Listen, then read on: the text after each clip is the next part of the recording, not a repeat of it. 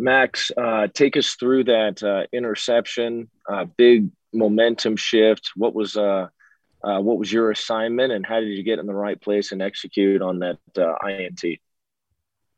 That's just 11 men on the defense executing. Peyton obviously with the big hit. I thought it was going out to the flat, and I was ready to break on that, but I saw Peyton lay the wood on that screen, and you gotta get those. That's what they say.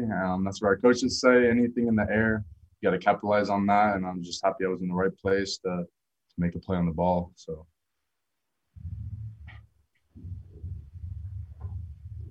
Max, how do you assess Tyler's linebacker skills on that play? We've been talking about it, of course, but as a linebacker, how do you grade him on that play? Oh man, that was 200 IQ. Absolutely. I mean, watching that, seeing the interception and game time, it was a dagger in the heart. To watch Tyler, his instincts, his awareness, obviously honing his linebacker days. I still think he could be a first-round linebacker if he's played linebacker, honestly. But that was a huge game changer, huge momentum shifter. Ultimately, I think it's one of the biggest plays for us winning the game.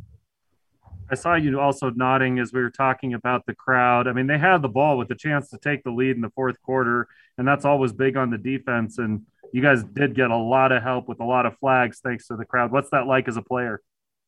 The difference between playing second and third down and 10 and second and third down and 20, 25 towards the end, those are some of the most important plays. It makes coverage so much easier. You keep everything in front of you.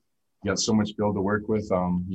Like Isaac was saying, with all credit to the Rock, they were monsters tonight. They brought the energy, and obviously it paid off with all the penalties that the offensive line and their offense had. So. We'll take last questions from Sean and then Mitch. Max, I probably don't need to tell you this, but this game started really, really fast. I think you guys scored in like 40 seconds, and then ASU goes right down and scores right away too. And then it slowed down a lot and became a slugfest. Just how did things change so much from such an offensive game, I guess, early on, lots of big plays and whatnot, to where you guys really just controlled the tempo like you did, both offensively and defensively, I guess. How'd you guys slow it down? I mean, obviously, you want to start fast every play or every game. Tom mentioned with that huge play on kickoff that really set the tone. But you play based off of what happens next. And our offense maybe had some 3-and-outs, but our defense we're up for the challenge. We're always having our offense back. If they can't get it done or we can't get it done, we always rely on each other to play it, and we knew that.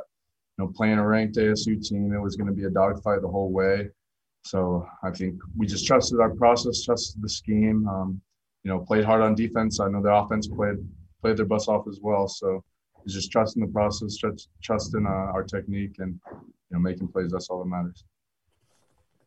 It's third straight week, opposing team had scored 10 unanswered points. Was that a situation where you guys thought, okay, you got them right where you want them, I guess? Sorry, can you say that again? Sorry, I missed the first part.